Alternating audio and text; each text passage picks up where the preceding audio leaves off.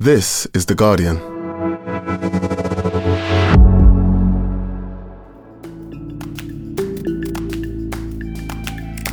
Today, the killing of a young black man in London at the hands of the police raises old questions for the new chief of the Met.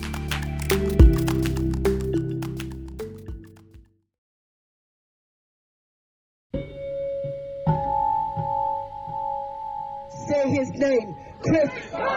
Say his name. Say his name. Say his name. Say his name. Last Saturday, hundreds of people gathered to protest outside New Scotland Yard, home of London's Metropolitan Police. No justice. No peace. No justice. No peace. No justice. No peace. No racist. They were there to demonstrate against the killing of Chris Kaba, who was shot by the police in South London just over 2 weeks ago. We find ourselves yet again protesting for the police to treat us in a way in which is human. We're essentially calling for the police force to humanise the young black male. Chris was unarmed. He was 24 years old, engaged to be married and soon to be a father with a baby on the way. To be honest, it's kind of nightmare deja vu. It's the worst thing. I'm a father. My children have reached that age, and I can't imagine what it's like to bury your child. I just can't imagine that. Protesters were emotional, hurt, and tired. This happened in my father's generation, this happened to my generation, and I'm stood here now and watching it potentially happen to my children's generation as well. We have lost a young 24-year-old unarmed male, and it's scary. It's scary. In the last 2 decades, Chris Kaba has become the fourth black man to be shot dead by police while not holding a weapon, following Ezell Rodney, Mark Duggan, and Jermaine Baker. The reason for me I'm here is because I think that we do need justice and we do need to do something about it. We need to be heard. We've tried the protest and we've tried the different things in the streets, and it gets to a stage where you just think, what more can we do to make this stop? The protests are spreading. Last weekend, there were demonstrations in Manchester, Coventry, and Southampton. Yeah? I want the man to reach out because we need to train together. Right now we got 10 to 20 people here in the crowds. Next time we need to have 50. The next time we need to have 100. The next time we need to have 1,000. And when the police see 1,000 of us right up, uniforms up,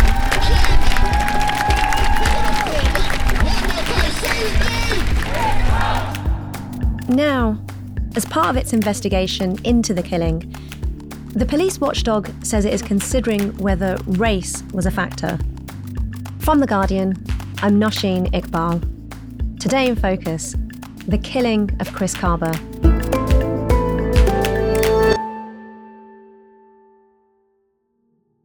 Damien Gale, you're a Guardian reporter and you've been covering the death of Chris Kaba. What do we know about what happened the night of his killing? So what we know, on the night of Monday the 5th of September, Chris Kaba, a 24-year-old black man, was driving through Streatham, South London, in an Audi, not far from where he grew up. Just before 10 p.m, the car he was driving was identified as suspicious by police. They followed him into Kirkstall Gardens. There, one police car rammed him from behind, and another police car boxed him in at the front. What happened next is unclear, but at some point, an armed police officer fired a single shot through the driver's side windscreen of his car and hit him in the head. And why was the car deemed suspicious? Why was Chris a target for the Met Police that night? The Met Police, in their cars, have got a system that they use called automatic number plate recognition. So as you drive past them, their cars can automatically read your number plate and check that against their databases. They did that with the car that Chris was driving. And it came up that it had been involved in a firearms incident a few days earlier. And that's all they knew at that point? That's all they knew. That's all they knew at that point. That this car that was driving through Streatham had been involved in a firearms incident. They had no idea where it was going. As far as we know, and the police have been cagey about it, there was no further intelligence. This all might come out later. But at the moment, it all seems very mysterious. So he was unarmed, he was boxed in by 2 police cars which had deliberately crashed into him, and then he was shot while he was in the vehicle. What happened next? The police called the paramedics. They tried to give him first aid at the scene. Chris was taken to hospital, where unfortunately he died a couple of hours later. Armed police have shot dead a man in his 20s after a car chase ended in South London. Officers say they were pursuing a suspect vehicle last night. Police. So from the reports I've read, the family didn't hear for another 11 hours after he died that anything had happened to their son. Initially, the first reports that came out from the Met, he wasn't identified, and they described the incident and the circumstances in which it happened. But there was, as I suppose in a lot of these cases, the police tightly control the flow of information that comes out about them. So what we grew to know about what happened came very slowly. What's the general procedure in a situation like this? So in all circumstances where someone is either killed or seriously injured in police custody or after contact with the police watchdog, the Independent Office of Police Conduct, is called in to begin an investigation. Their investigators were sent to the scene straight away, and they began gathering evidence and making a search. But it took 2 days after the killing for them to reveal that no non-police firearm had been found at the scene.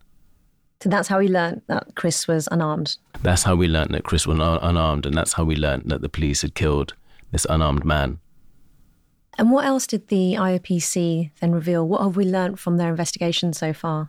So far, we haven't learned a great deal from the IOPC investigation. We know that they're carrying out an investigation. We know that Chris was not carrying a weapon. They have also revealed that the car he was driving wasn't registered to him. So one of the big questions that remain is, do the police know who they were pursuing? Were they pursuing the vehicle, or were they pursuing Chris himself? And how did the investigation then proceed? So initially, on the Wednesday, when the IOPC revealed that no gun had been found, they said that they were treating the police officers involved as witnesses. And a source at the IOPC also told The Guardian at the time that they didn't believe that there was necessarily any wrongdoing by the police. Subsequently, by the Friday, they announced that they were going to begin a homicide investigation, that they were going to investigate this as potentially an unlawful killing. But immediately they turned around and they said, this doesn't necessarily mean that any charges will be laid. Damien, what have the consequences been so far for the officers involved, and what have the Met Police said? The family demanded that a criminal investigation be begun into the officers involved and the incident involved. A couple of days later, the IOPC released a statement saying, yes, they would indeed start a homicide investigation into whether the officer that fired the shot at Chris had acted unlawfully and had killed him unlawfully. They turned around, though, at the same time and said that this wasn't as a result of the public pressure that had grown around his death, the outcry around his death. Interestingly, although this police officer was under investigation for an alleged homicide, he remained on duty for another 3 days, technically, from the Friday until the Monday, when the Metropolitan Police finally announced that they would suspend him from duties. And so what happened after the officer was suspended? Well, it seems that his colleagues in the Metropolitan Police's firearms units were not happy about this at all. According to a report in The Telegraph, there was at least one source within the Met's firearms units who said that police officers, armed officers, were preparing to lay down their guns in protest at what had happened to their colleague. So effectively closing ranks around him.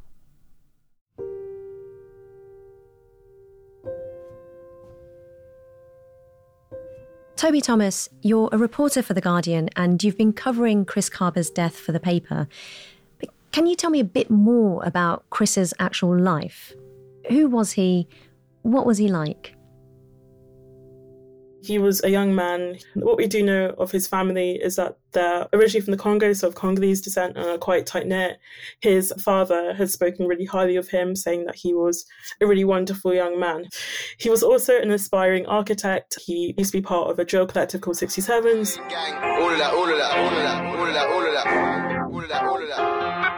Still pulling up on smoke. So he was a pretty decent, rapper, musician as well. He also had a fiancée and was soon to be a father. But you've been speaking to Chris's family and interviewed his cousin Jefferson Buscella. What did he say about the Chris he knew?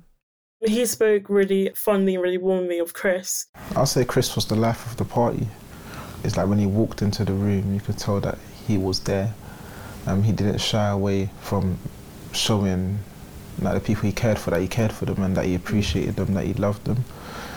So he had so much going for him, he had a lot of potential, which makes this tragedy all the more worse. And how are Chris's family coping now?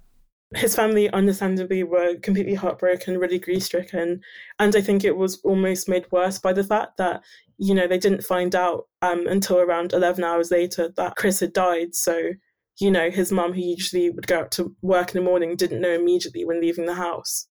And how did Jefferson learn about his cousin's death?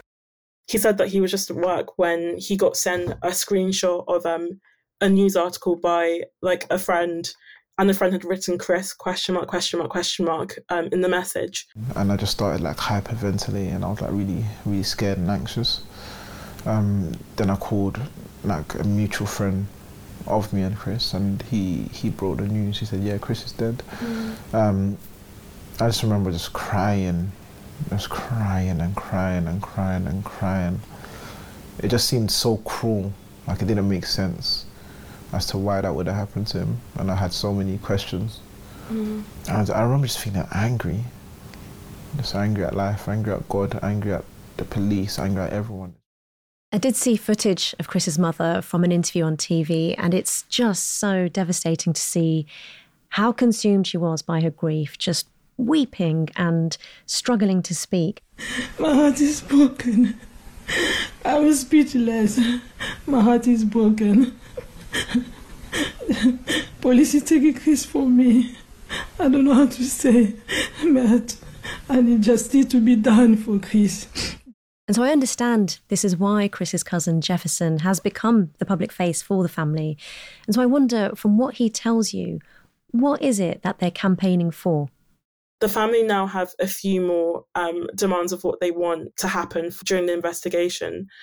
Firstly, they want the police officer involved, who has now been suspended and under homicide investigation. They want that officer to be interviewed under caution, and they want that as soon as possible.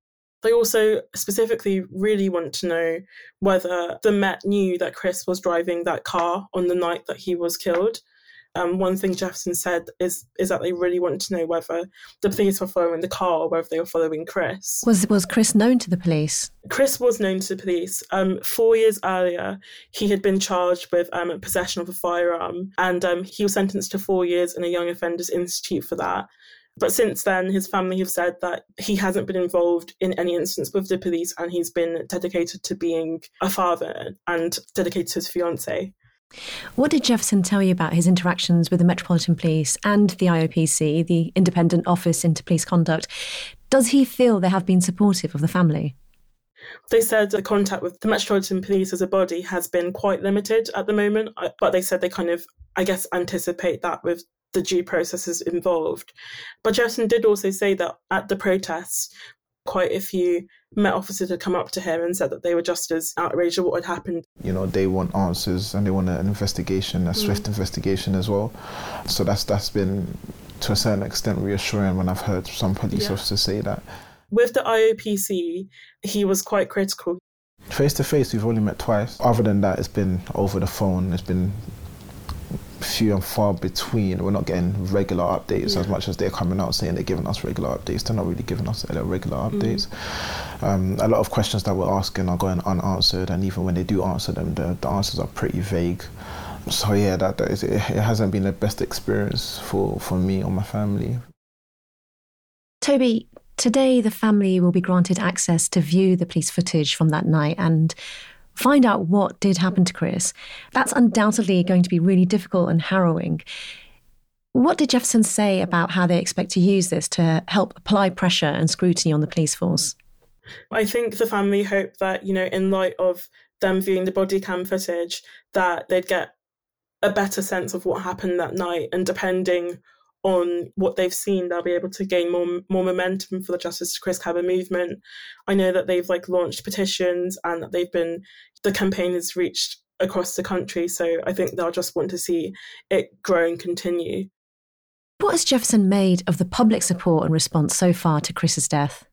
Yeah, so that's one thing that he said has been beautiful in the face of tragedy. The public support has lifted my spirit, and it's made us as a family feel appreciated and valued and loved. What more could we ask for? What more could we ask for? Honestly, it's been so surreal. As much as it's a tragic story, I think the togetherness and the unity and the solidarity that has been shown to the family is something that's beautiful.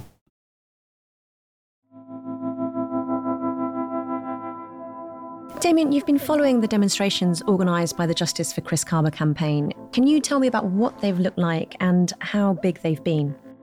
The first mass demonstration for Chris, several thousands of people were called to gather in Westminster, and they marched from there to New Scotland Yard, which is the headquarters of the Metropolitan Police.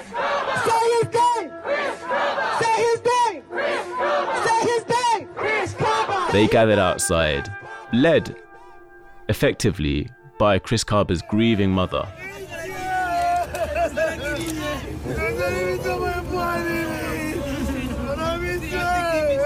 It was very somber, and it was very defiant as well.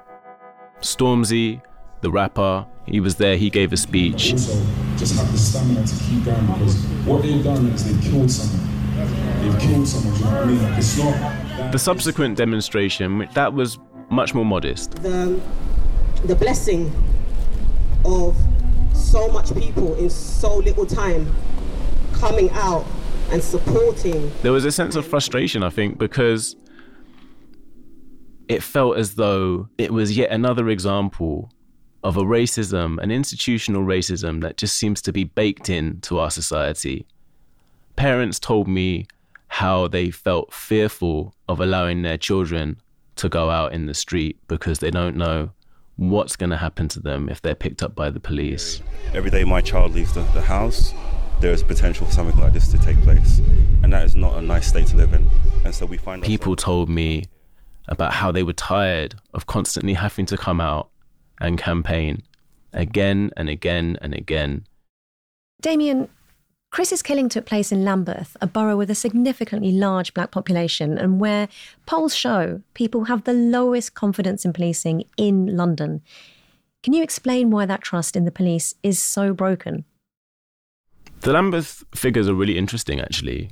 In Lambeth, just 38% of people believe that the police treat everybody fairly, which is the lowest of any borough in London and is far below the average for the Metropolitan Police, which I think hovers at around 51%. In boroughs where people have greater trust in police, that figure can rise as high as 71%.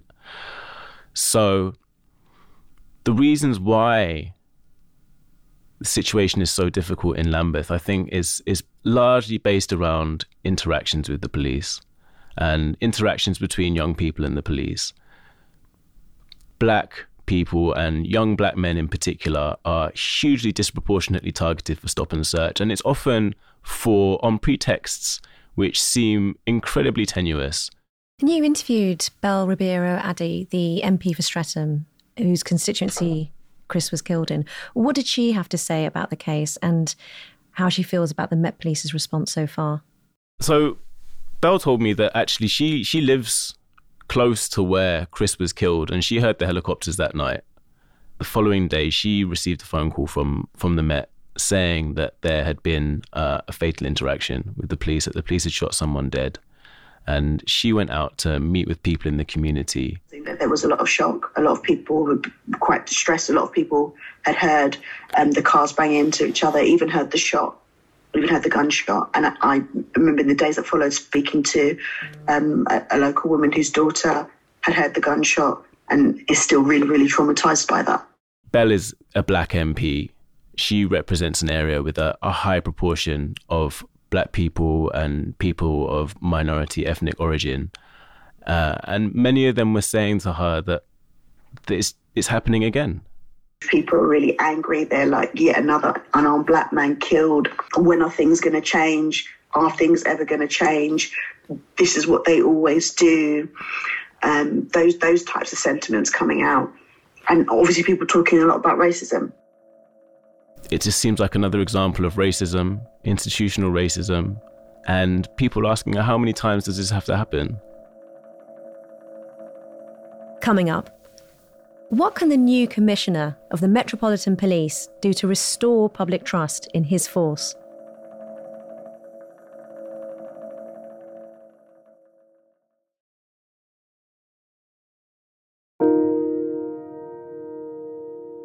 Damien, it has been 23 years since the Macpherson report into the murder of Stephen Lawrence was published. Now, that was a landmark report in which it was found that the Metropolitan Police were institutionally racist. We are still facing a force that is repeatedly accused of racism.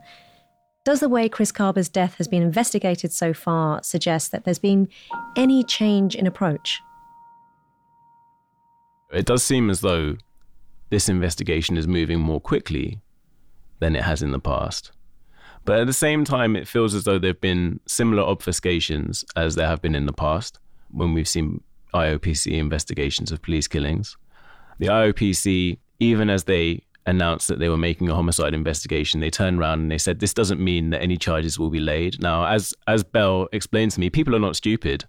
People know that an investigation doesn't necessarily mean that charges are going to be laid. It almost feels, she said, like gaslighting.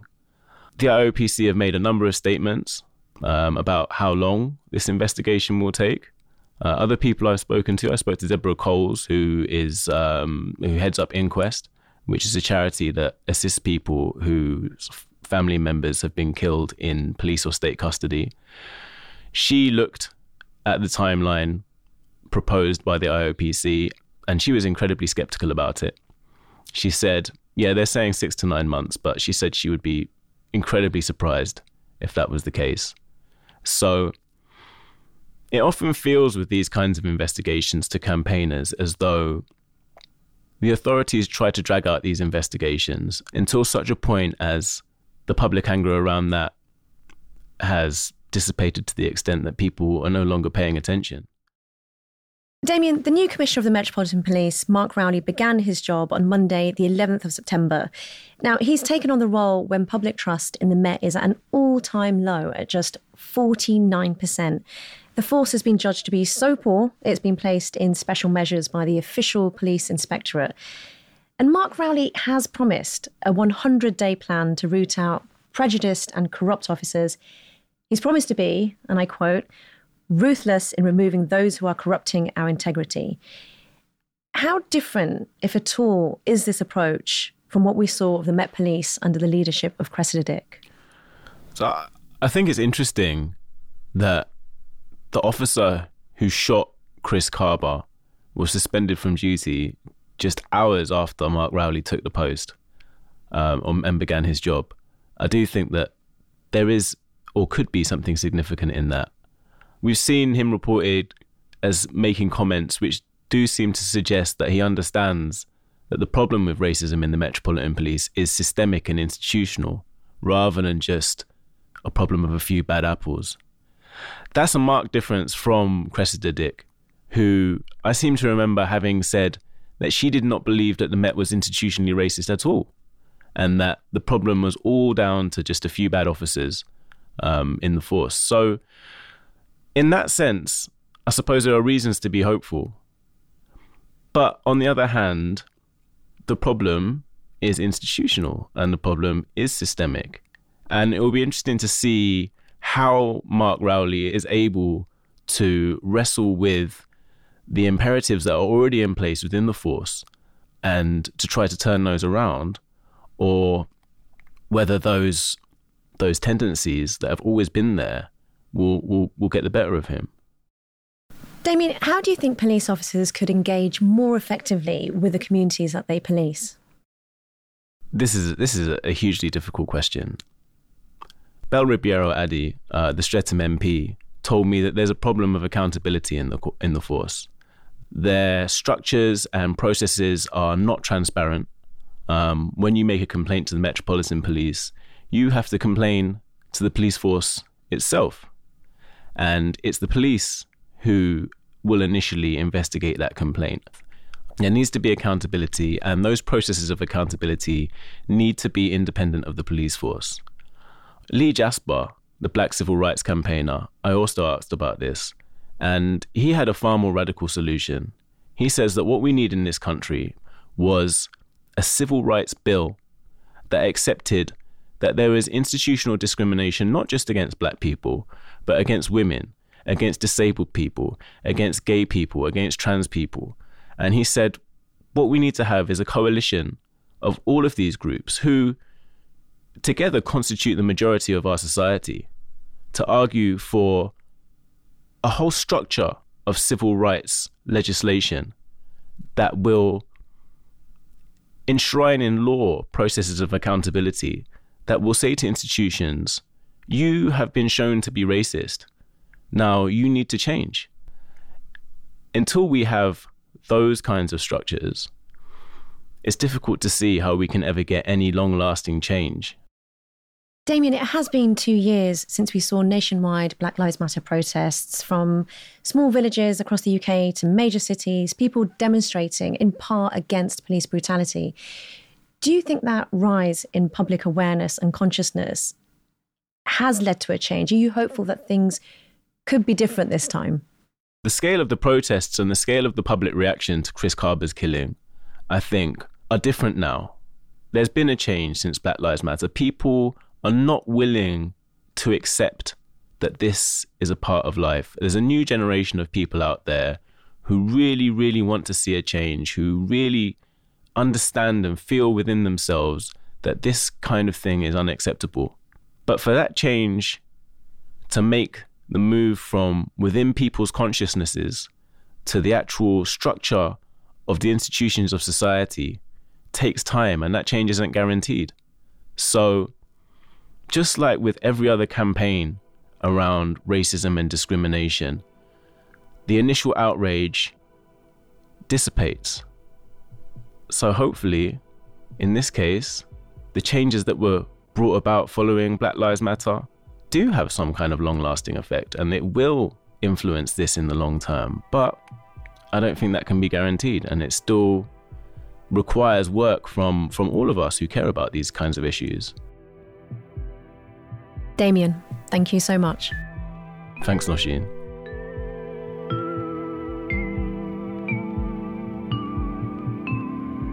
That was Damien Gale and Toby Thomas. My thanks to them.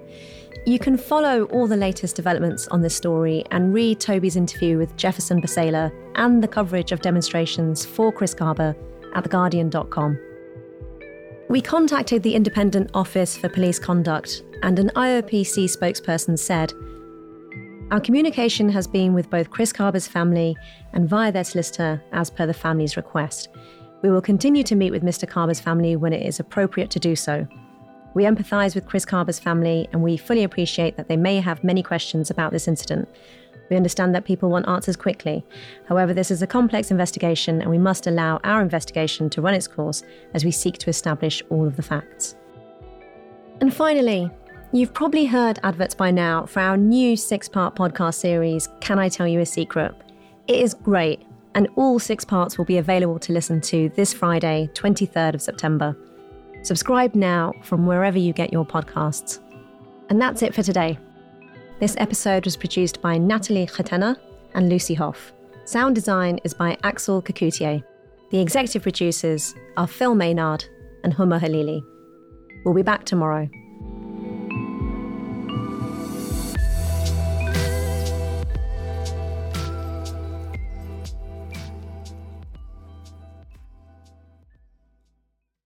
This is The Guardian.